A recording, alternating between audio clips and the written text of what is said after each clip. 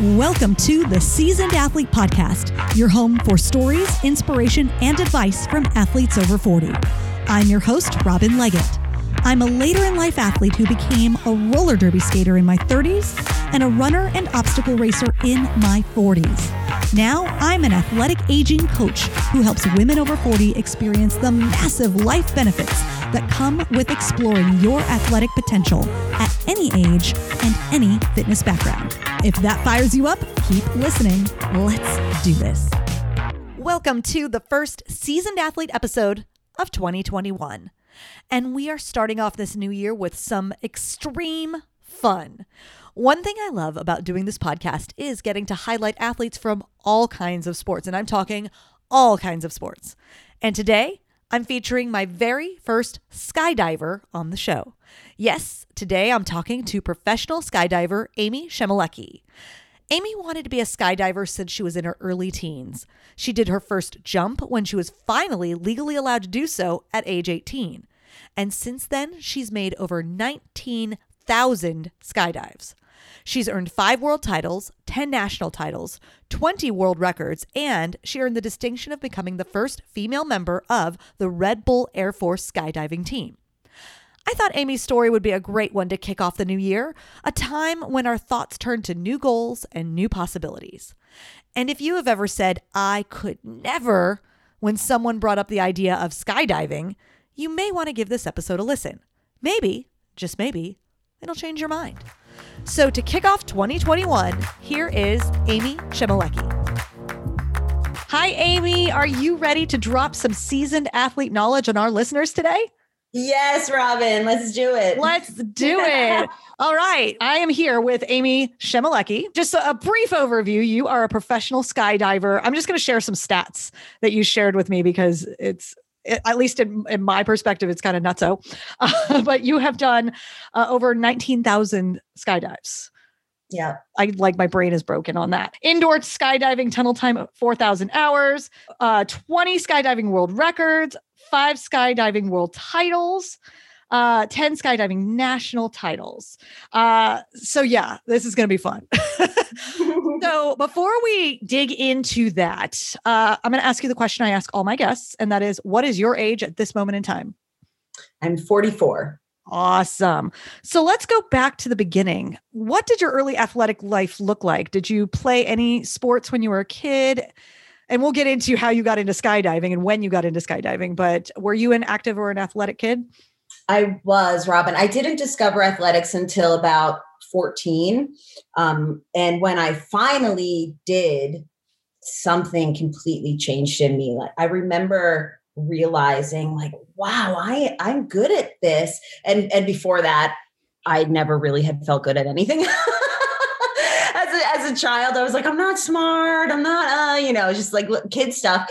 And on the field, I felt good. If things were moving fast, I could really see things more clear and I could move better. I had asthma growing up. I had really, really bad lung problems. So it didn't come easy running around on the field, but something about it, I found like it seemed like I was better than other people. So yeah, the moment I discovered athletics as a young girl, it completely changed my life. And what sport were you playing back then?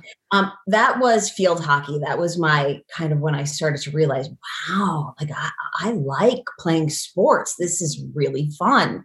Isn't it cool when you tap into that side and you don't believe that's you beforehand? Like you don't see yourself in that way, but then when you allow yourself to explore it and you're like, oh, this actually like lights me up. It's fun. It makes me want to move. You know how that is?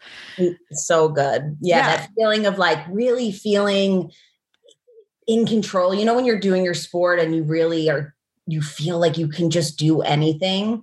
I remember like having that feeling, and I have that from time to time still in skydiving. I'm always trying to like get it all the time, but I haven't figured that out yet. But yeah, so it was such a great, great feeling as an insecure kid, to have these good feelings. I mean, it's, yeah, especially as an insecure kid, like you're craving that feeling everywhere you go, and you probably don't think necessarily this is where you're going to find it. But when you do, it's a life changer. And it sounds like it was a life changer for you. It was, yeah. Yeah. So you were in your early teens when you got into field hockey and eventually into soccer. You were also in your early to mid teens when you first had the inkling of a desire to get into skydiving. Can you tell me about that?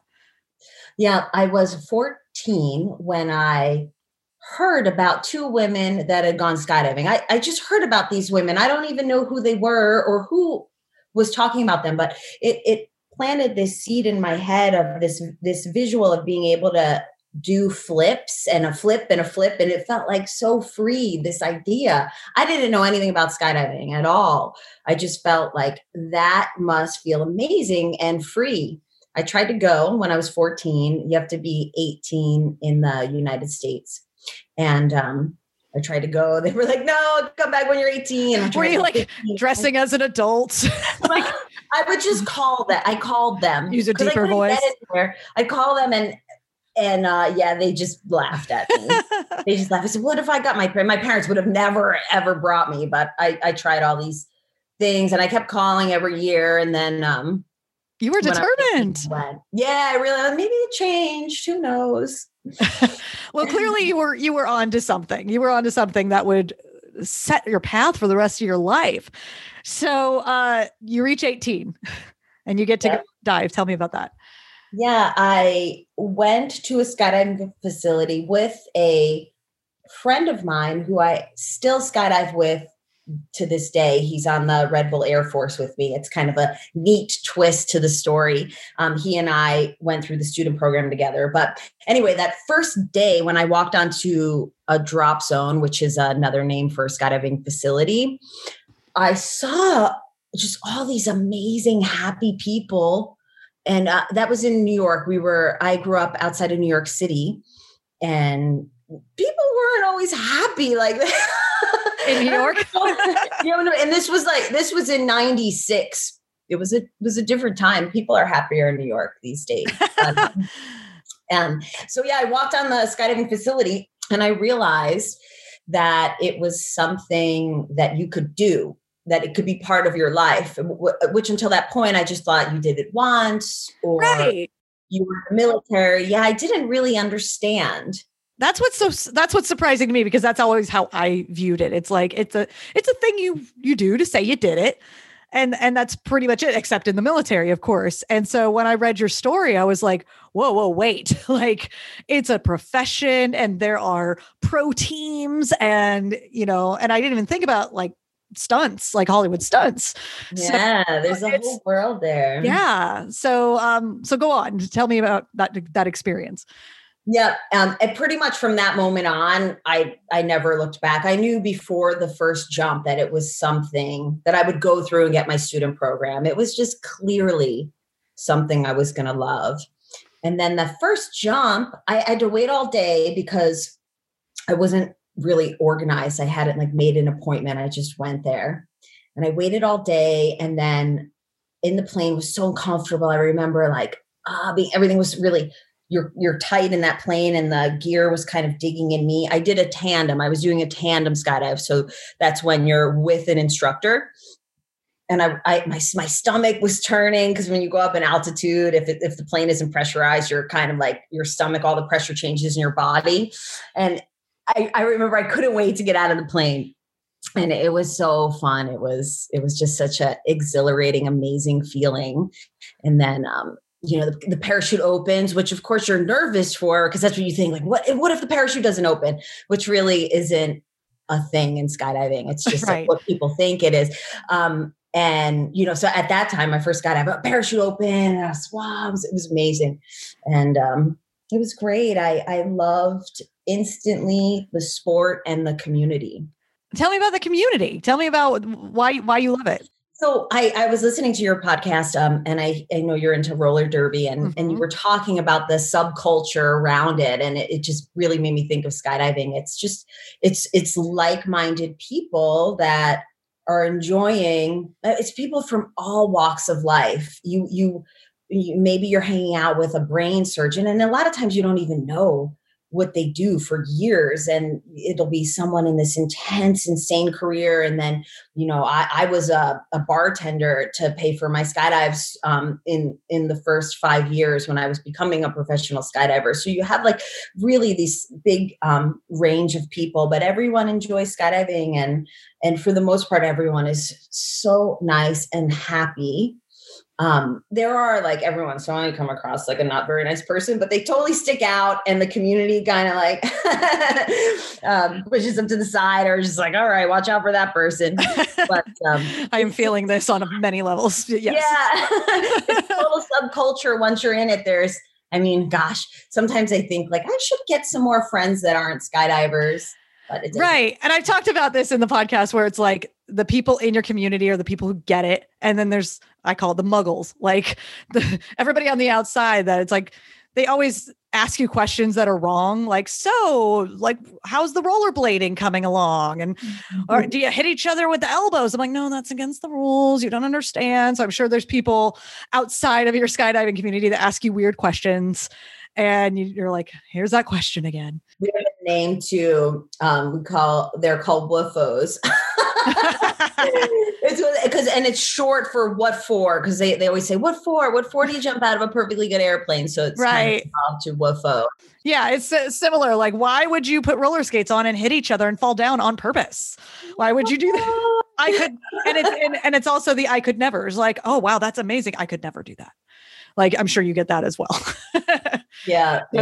So I totally understand that, but it's always really cool. And I find myself talking about sporting communities on this podcast all the time because it's such a big deal. And especially for people who are nervous about trying something new, the community is the thing that makes it great. It makes you feel supported and even protected.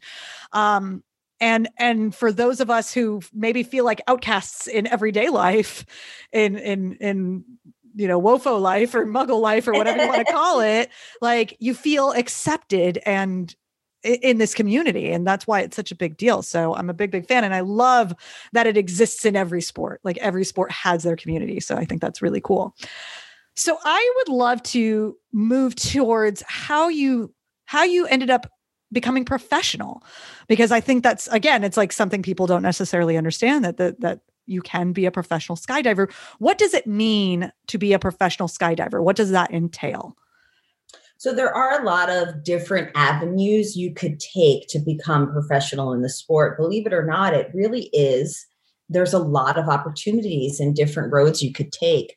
And it's also a nice sport that you can do into your 40s and 50s. I have friends that are still going strong in their 60s as professional skydivers. So it's really a great sport. I have one friend that was on his way to being a professional soccer player, and he was skydiving too, and he saw that as a more longevity, like he could do it for longer. So he decided to take that path instead. He's excellent. He's in his mid-30s now. But the different professions you can do.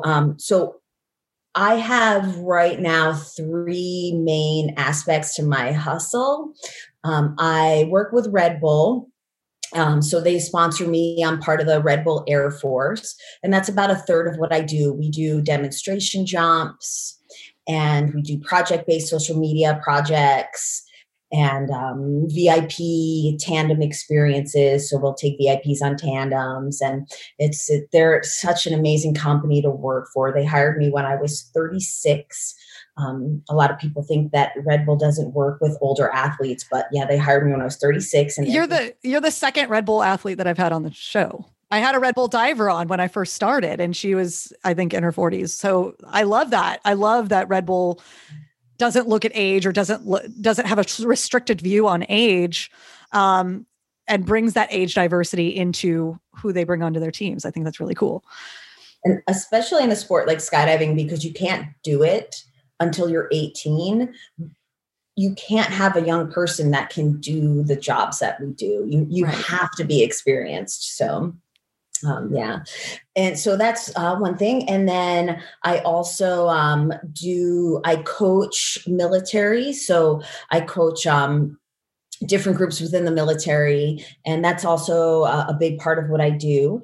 And then I work with a nonprofit called the Women's Skydiving Network. And we have two major projects going on right now. One is called Project 19. It's a world record skydive in celebration of the 19th Amendment, the 100-year anniversary of the 19th Amendment, which was this year. We've been postponing it because 2020, but we're still doing it. It's a great endeavor. This nonprofit, the Women's Skydiving Network, they do lots of amazing projects for women within skydiving, and I work with them a lot. So Project 19, we've been working on for a little over a year now, and we're still working on, when we can, we're going to do the world record. But it's a huge endeavor getting 100 women together to break a world record skydive. So what will that look like to break a world record skydive? Just so we can get a visual. Yeah. So there's lots of different types of world records you can do. This one in skydiving, this one specifically is, we are all jumping. It's women all around the world. And we're jumping out of 5 different aircraft. And there's about 20 of us in each aircraft, and then a few camera people. And we all jump out of the aircraft. It's all synchronized. There's communication systems, lots of rehearsal on the ground. Years of prep, but you also have to have years prior to that to even get to that point where you can start prepping for it as an individual athlete. So 100 women jumping out of 5 different aircraft. And then we join together towards the center we call the center of the formation. It's the base. So we're going to do an 8-way base. So what that means is 8 girls holding hands in a round. We look like a circle of women holding hands. And then all the other women come out, and come out of the center airplane, and then all the women kind of flock in towards the center. And the goal is to all join hands in a head down orientation. So what that means is our heads are towards the ground and our feet are towards the sky, which is different than your traditional skydive where you start on your belly. Mm-hmm. If you can imagine, there's a lot less surface area. So we're going, when you're head down, so we're going faster. We're going about 150 miles an hour. It's a harder position because you don't learn it at first, but once you get used to that position, it becomes just as easy as flying on your belly, although it takes a while to get to that point. Yeah. So yeah, this is a massive coordination and undertaking.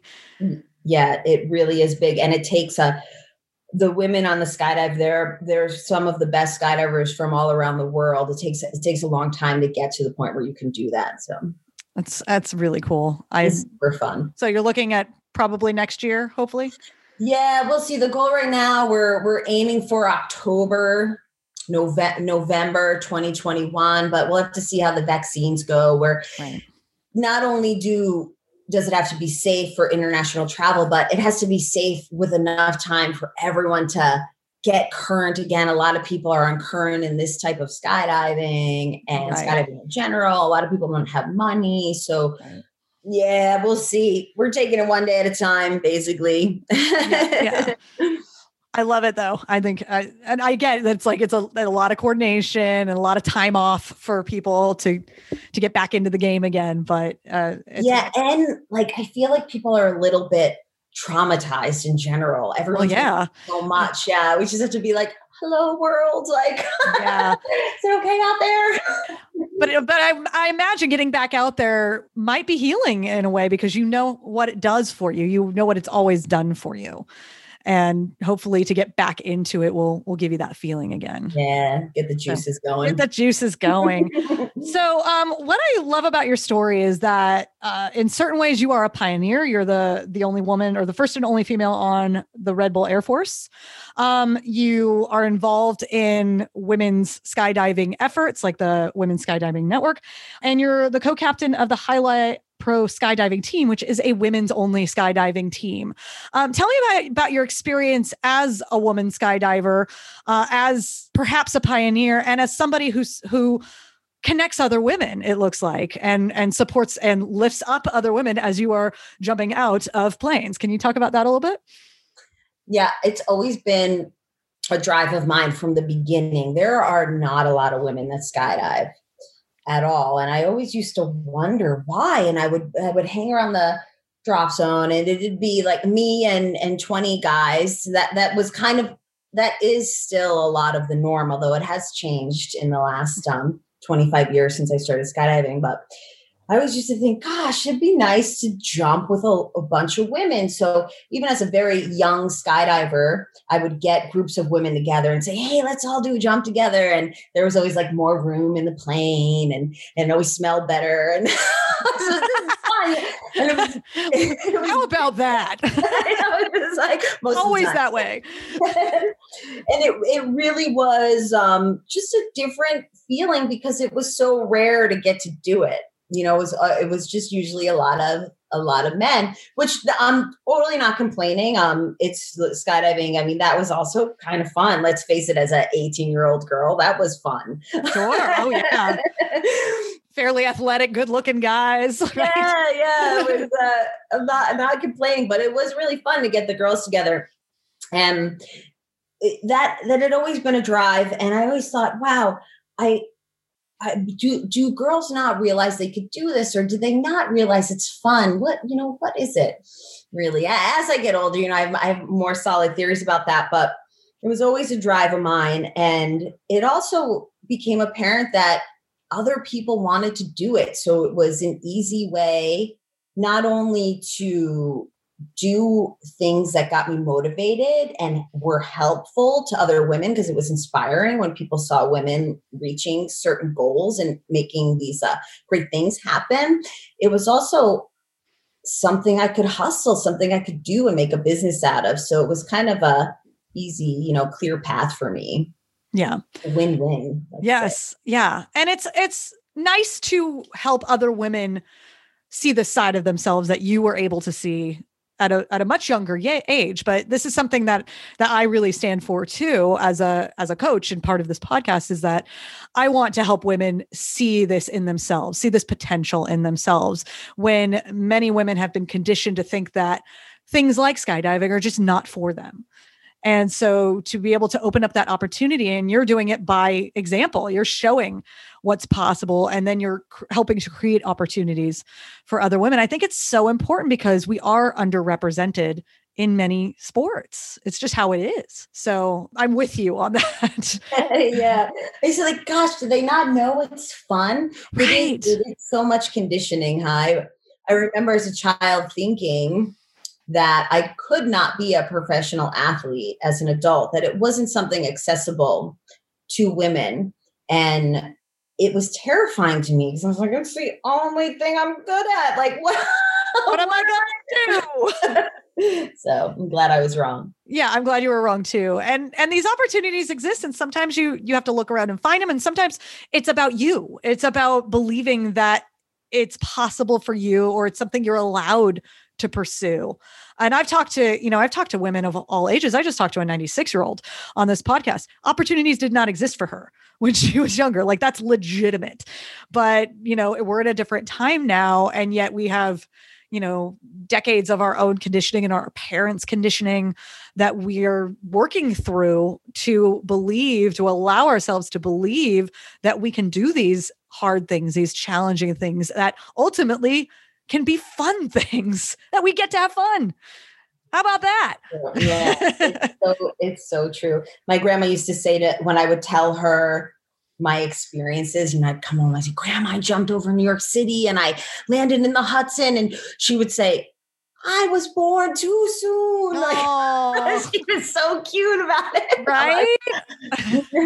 But it's true. It's a special time. I'm so glad I'm an athlete in my 40s and not a woman in the 1940s. Right. Amen. Amen to that. So one of the avenues that you've been able to pursue is film and stunt work. So I would love to hear some stories about that, like how you got into stunt work, what it's like to do what you do on a movie set. Can you talk about that? Yeah, I feel like a lot of my career, I can't deny it, it has to do with luck. I met some really amazing people early on in my career, and they got to kind of watch me grow, including the captain of the Red Bull Air Force and a lot of the people that started the Red Bull Air Force. And they also do a lot of stuff in Hollywood. They're based in LA and they do a lot of cool stunts. So generally, if I fit the description, so it's got to be kind of a blonde woman around my height, around my build, I will get that job. So that doesn't always happen, but when it does, it's so awesome because Hollywood, anything you do where it's like a big stunt like that, it's always so challenging. And you're with a group of extreme professionals. Yeah. I mean, it has to be safe. Like there cannot be any issues on a Hollywood set. And you're working with woofos, right? So yes, there is also that. So, you have to keep them in check. So you have to be like tough enough to say, hey, we can't do that, but this is what we can do, instead of trying to do something that really you're just like everything aside. She's like, don't do that. Yeah, this actually doesn't exist. Yeah. And I had similar experiences in roller derby. We had, because we're in Los Angeles, we had a lot of television productions that wanted to do roller derby their way. And there's a lot of push and pull, whether it's like, okay, we're going to do it your way, but this is not what roller derby looks like, or here's how we think it should be done. But with you, I think it's more important because there are higher stakes. Yeah, I would imagine in roller derby, there's constant wear and tear and little injuries that are little and big. Yeah. In skydiving, the majority of injuries, I would say the most common is broken ankles, or like the majority of the wear and tear is like, I can't, sometimes my shoulder, I'm just like, are you still there? Right. Is that just from landing primarily? I think a bit from landing when you're pulling down on the controls. I think it has to do with that.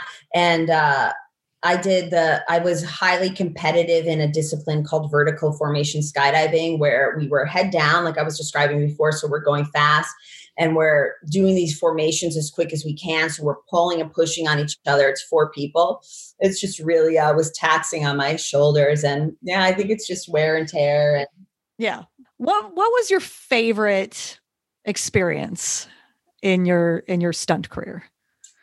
In my stunt career. So if I were to pick something what it had to do with Hollywood specifically, I was in San Andreas, was the earthquake movie with Dwayne Johnson. Oh yeah. So I'd always heard he was really nice. I was like, he's a really nice guy. He is such a nice guy. Like I couldn't believe it how nice he was. I played his wife for a skydiving stunt, and we were doing tandems. It wasn't even a hard stunt for me. I just basically had to be a tandem passenger. But where we were landing was really intense. We were landing in AT&T ballpark in San Francisco. Okay. And so it was scary. Like the guy, the stunt for the stunt double for Dwayne Johnson was really good. So I felt comfortable about that, but still there was zero room for error.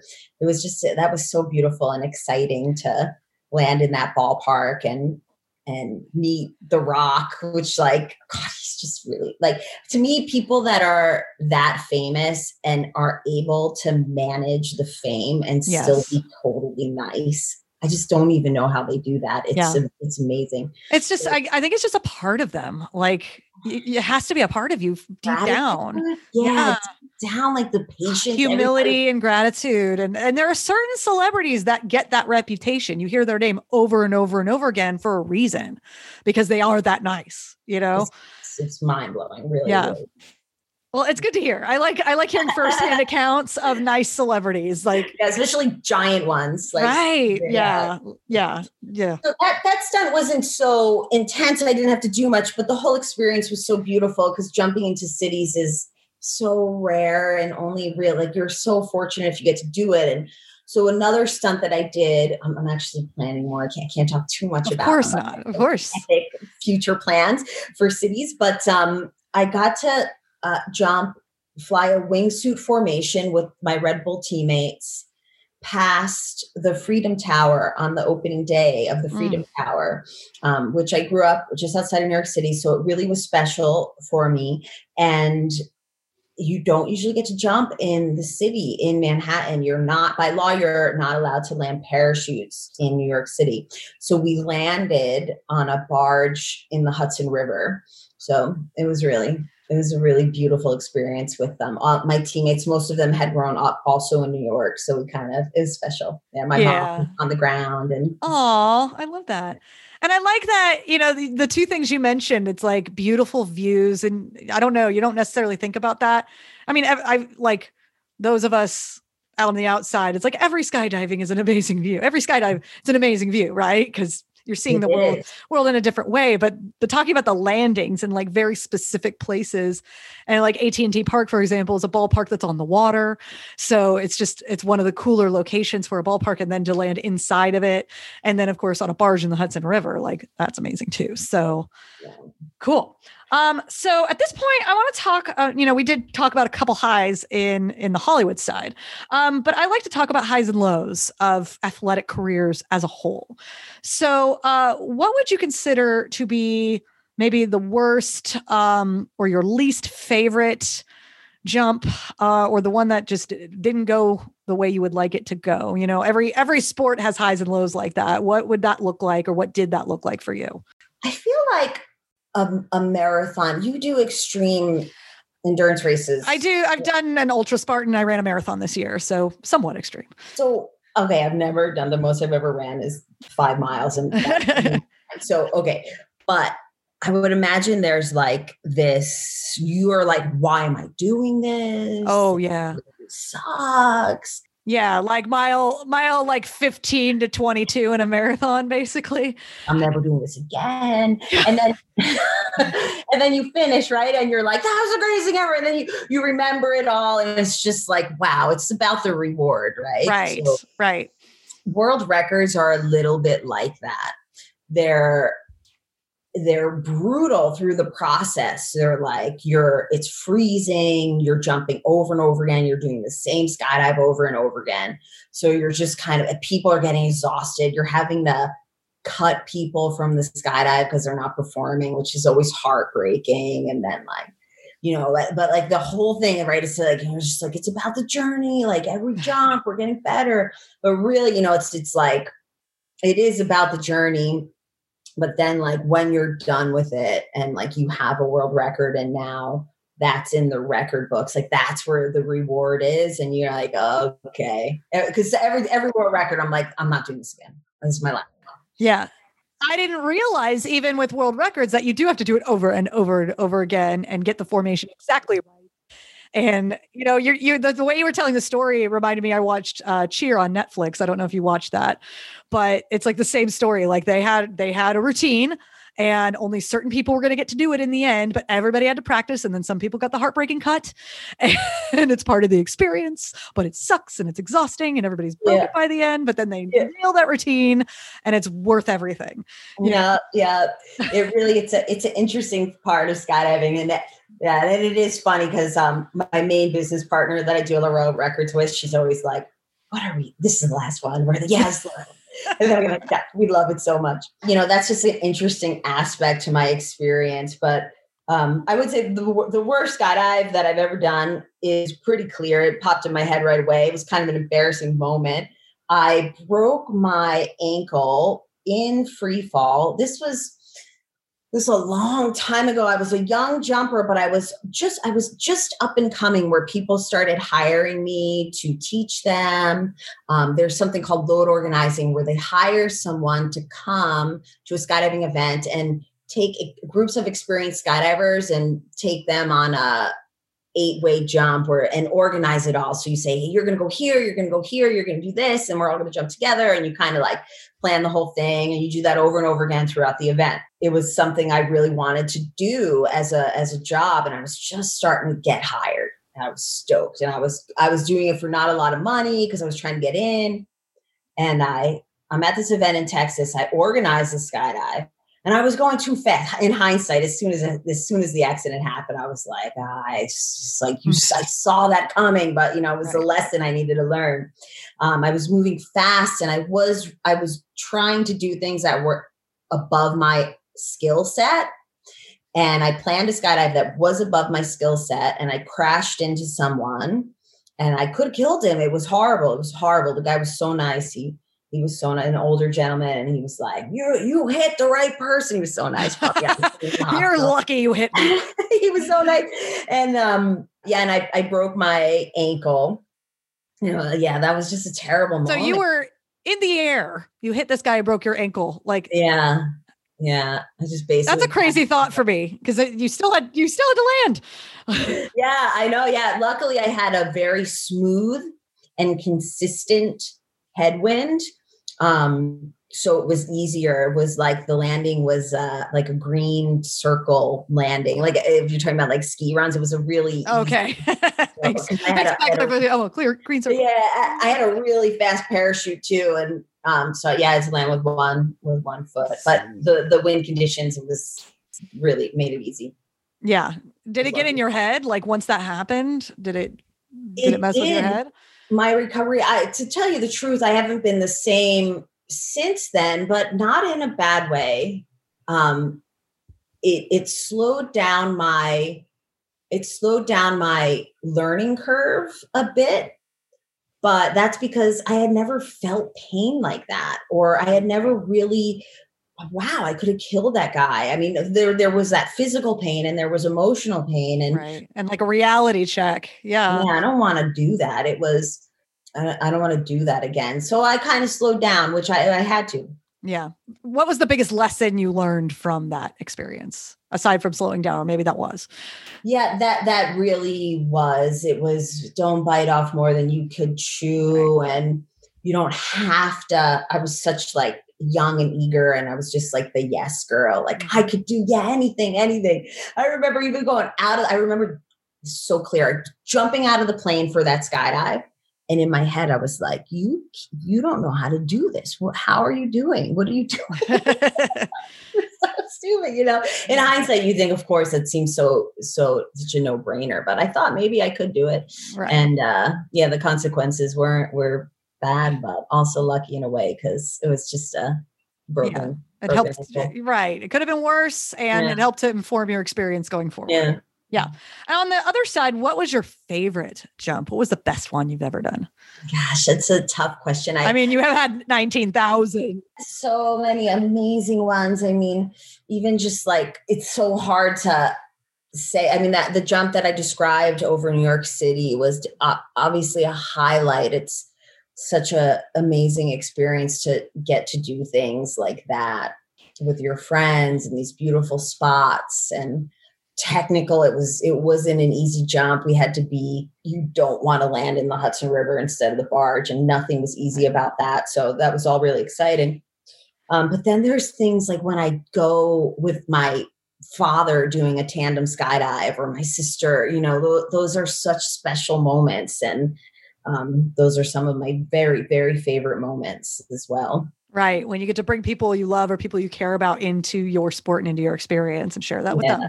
That's cool. That's cool.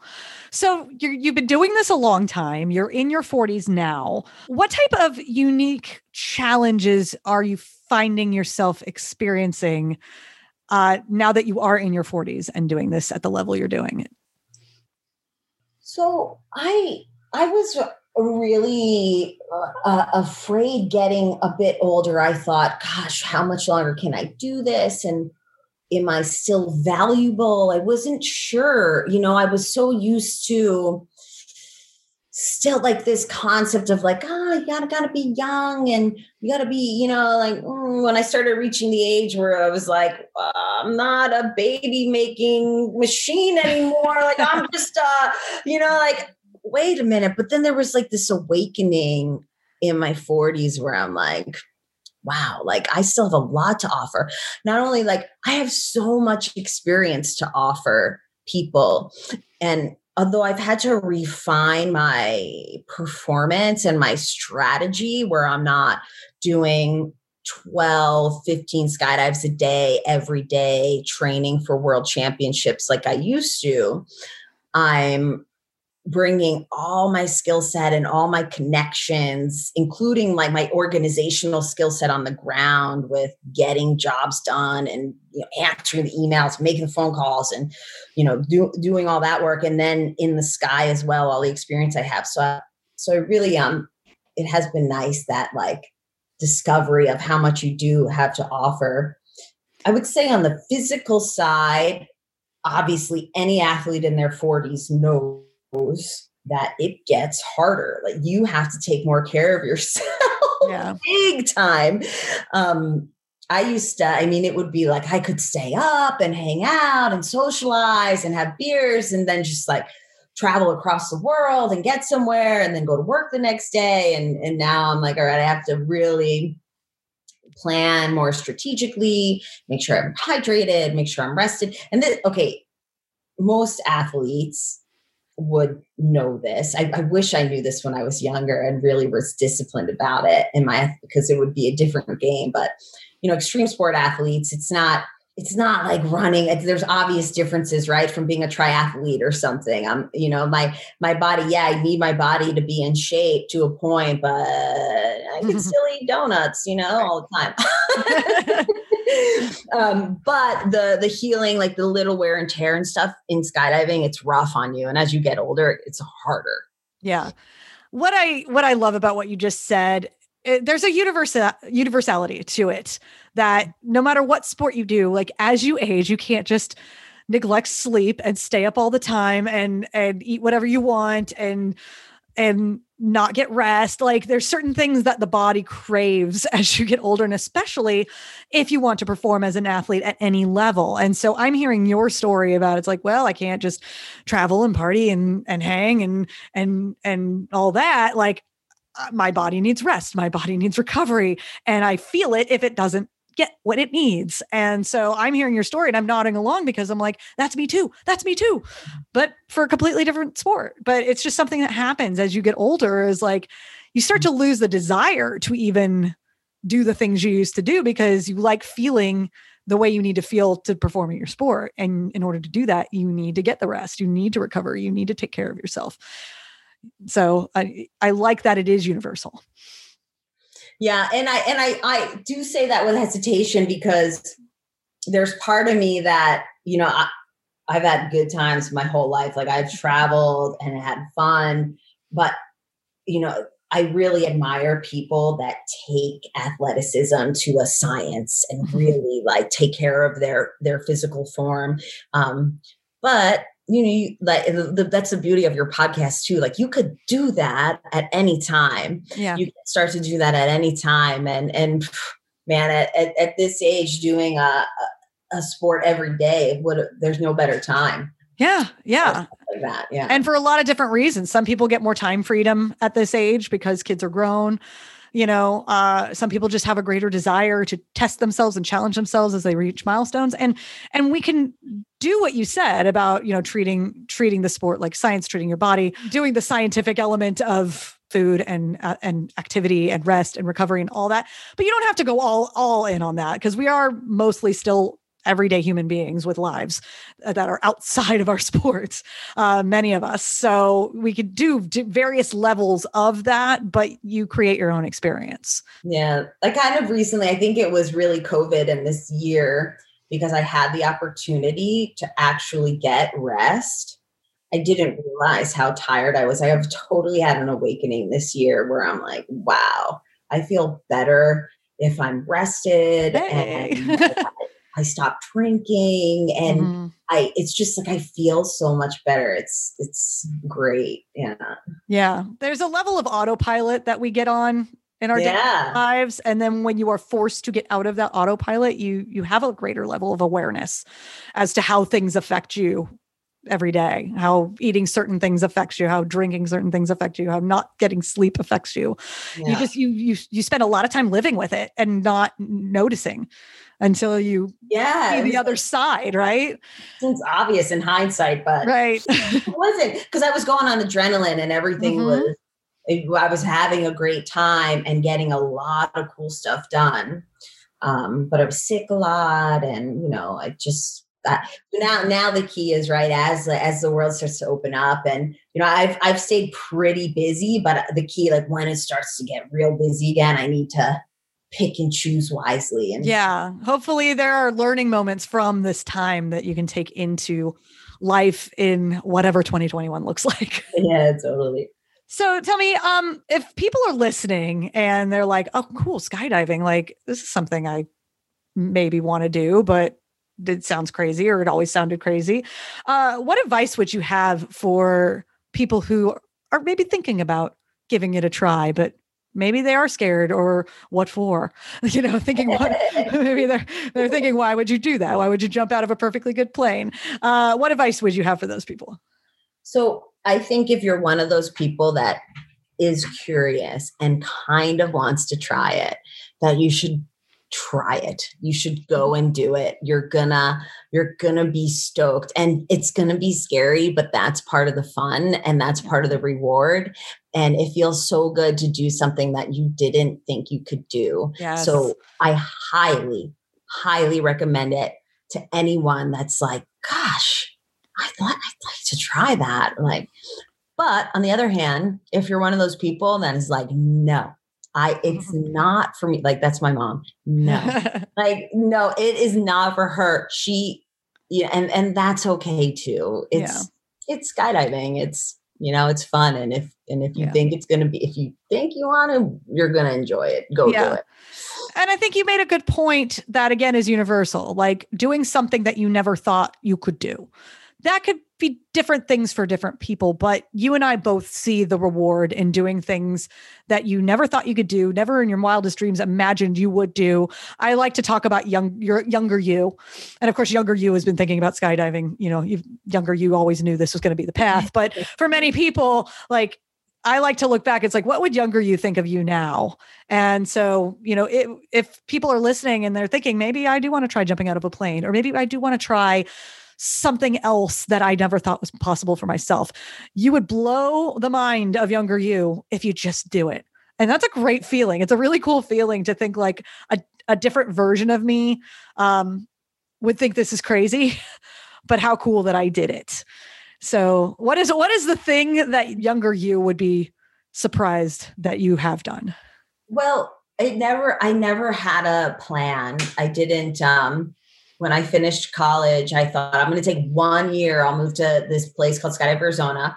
I'm going to take 1 year off. Like, I don't know, I guess people call it a gap year. And I just thought, then I'll get a real job, which I didn't really know what that meant. But 1 year turned into 2, 3. This has been 25 years now. And I still live 1 mile down the road from Skydive Arizona. So I think younger me would be happy. Yeah. I always had this really strong faith that things would be okay. But I didn't think it would be this epic. So that's pretty epic. And, it's fun to be able to say, like, I lived a cool life. Like, that's what I can say about roller derby. Like, no matter what I do for the rest of my life, just the 11 years I played roller derby, it's like, that's pretty cool. I did a really cool thing for a bunch of years, and it's led me to do other cool things. And I have lived a fun life. And it sounds like you could say the same. Yeah. And also influence other people. You never really know what ripples effect your actions can have. So, and there's something really beautiful in that. But I remember seeing other women when I was a young skydiver, on top of podiums. It was rare, but you saw it, and they really planted seeds. And now you see it more and more. I talk to young kids often as part of the Highlight Pro skydiving team, and it's different. The generation now is different. They're like, of course we can do anything we want. Right. Yeah.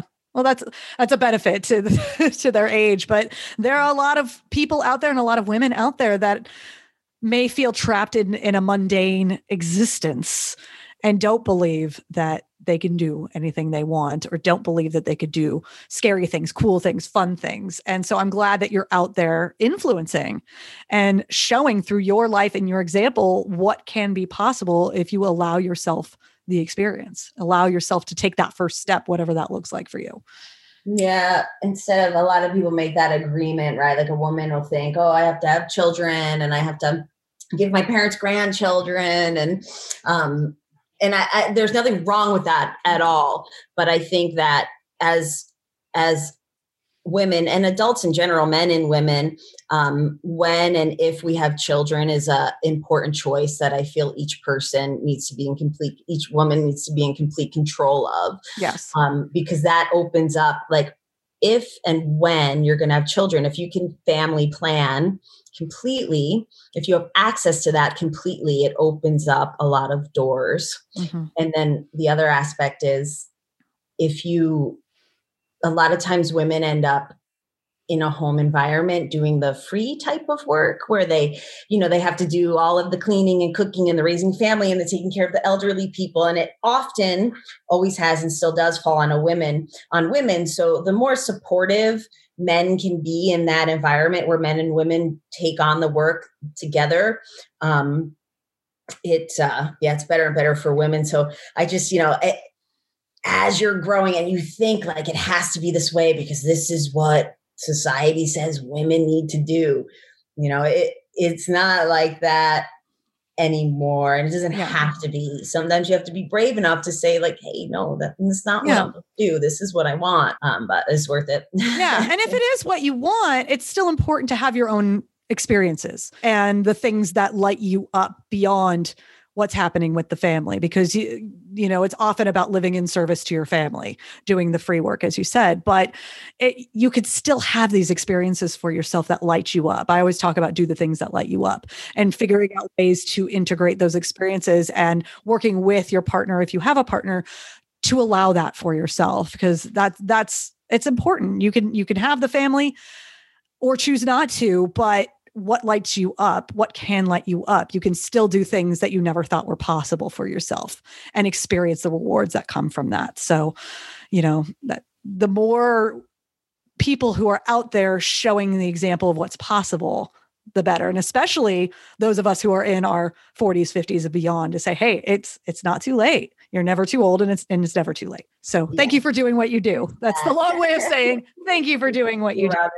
So what are your competitive plans for the future? I know things are mostly on hold this year, but do you have your eye on anything going into 2021 beyond the Project 19? So Red Bull is still going strong and things have slowed down for us. We can't do anything where we obviously don't want to do anything where we're putting people at risk as far as coronavirus. So we've shifted our gears a lot and modified along with the rest of the world. We got creative.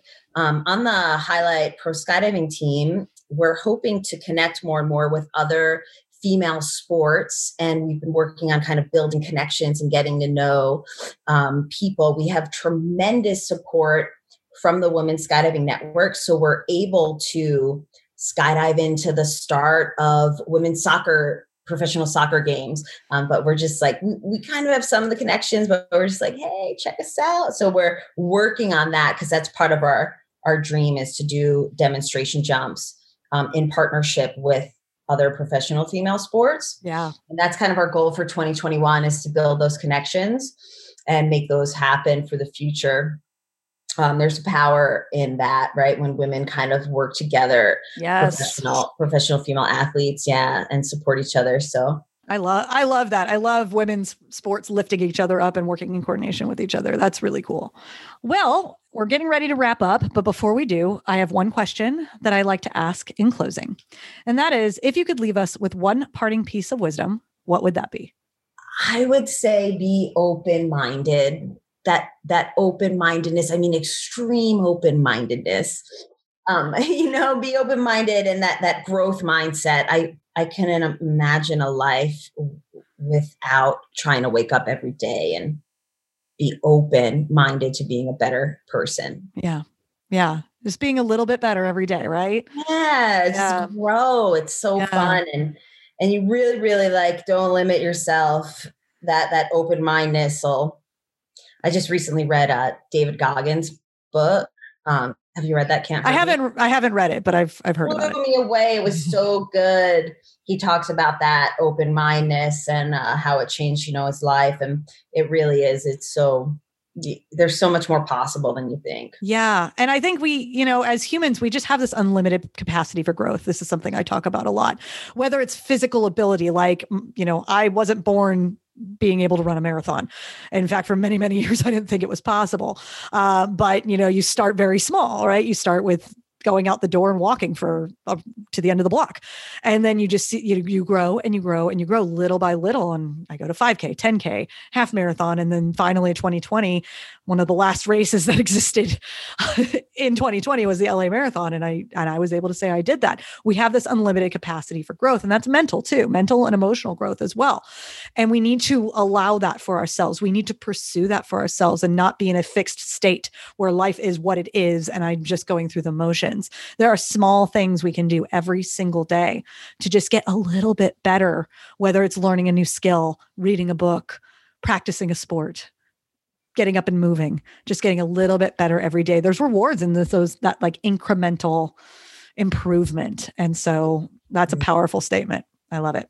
Well, Amy, thank you so much for being on the podcast. How can people learn more about you online? So I'm on Instagram and on Facebook. Amy Shimalecki is my handle for both Instagram and Facebook. So yeah, you can check out my athlete pages there. And then from there, you can find the other pages like the Highlight Pro Skydiving team page and the Red Bull Air Force team pages and stuff. And we'll have that in our show notes because your name is spelled a little differently than it sounds. So we'll have that on seasonedathlete.me on the show notes for this episode, wherever you're listening to it. We'll put that information in so people can find you and follow you and get to know you. Amy, thank you so much for being on the Seasoned Athlete podcast. You are my first skydiver. Yeah. I've been doing this podcast since 2018 and I have yet to have a skydiver. So I get to check another sport off the list of sports. Thank you. I need to actually start making the list of sports and then check everybody else. Yes. Yeah. You got to have that be interesting because there's some weird ones out there, huh? Yeah. Oh, I've had a lot of different kinds of sports, but skydiving, you are the first. So you get to be a pioneer on Seasoned Athletes. So thank you so much for sharing your story, sharing your wisdom, sharing your inspiration and advice. And hopefully the people listening will become a little more curious. Will think about how they can grow a little bit and get a little bit better each day, or do something that you never thought was possible for yourself. If somebody just takes one small action, then we will have done our job here today. So thank you again for being on the podcast. Thank you, Robin. Have a great day. Now is the time to take the inspiration you get from this podcast and do something with it. And a great way to start is by joining my free Ageless Women Athletes Facebook community. This group is for women over 40, or those who are almost there, who want to stop feeling old and start living ageless. Inside the group, you'll meet women like you who will lift you up when you're down and cheer on your every win. You'll also get immediate access to videos, trainings, and tools to help you move well, feel great, and pursue the types of goals you never imagined were possible for yourself. In short, the Ageless Women Athletes community is here to help you age like an athlete, however that looks for you. To join, go to seasonedathlete.me and tap the bar at the top of the page. We'll see you inside the group.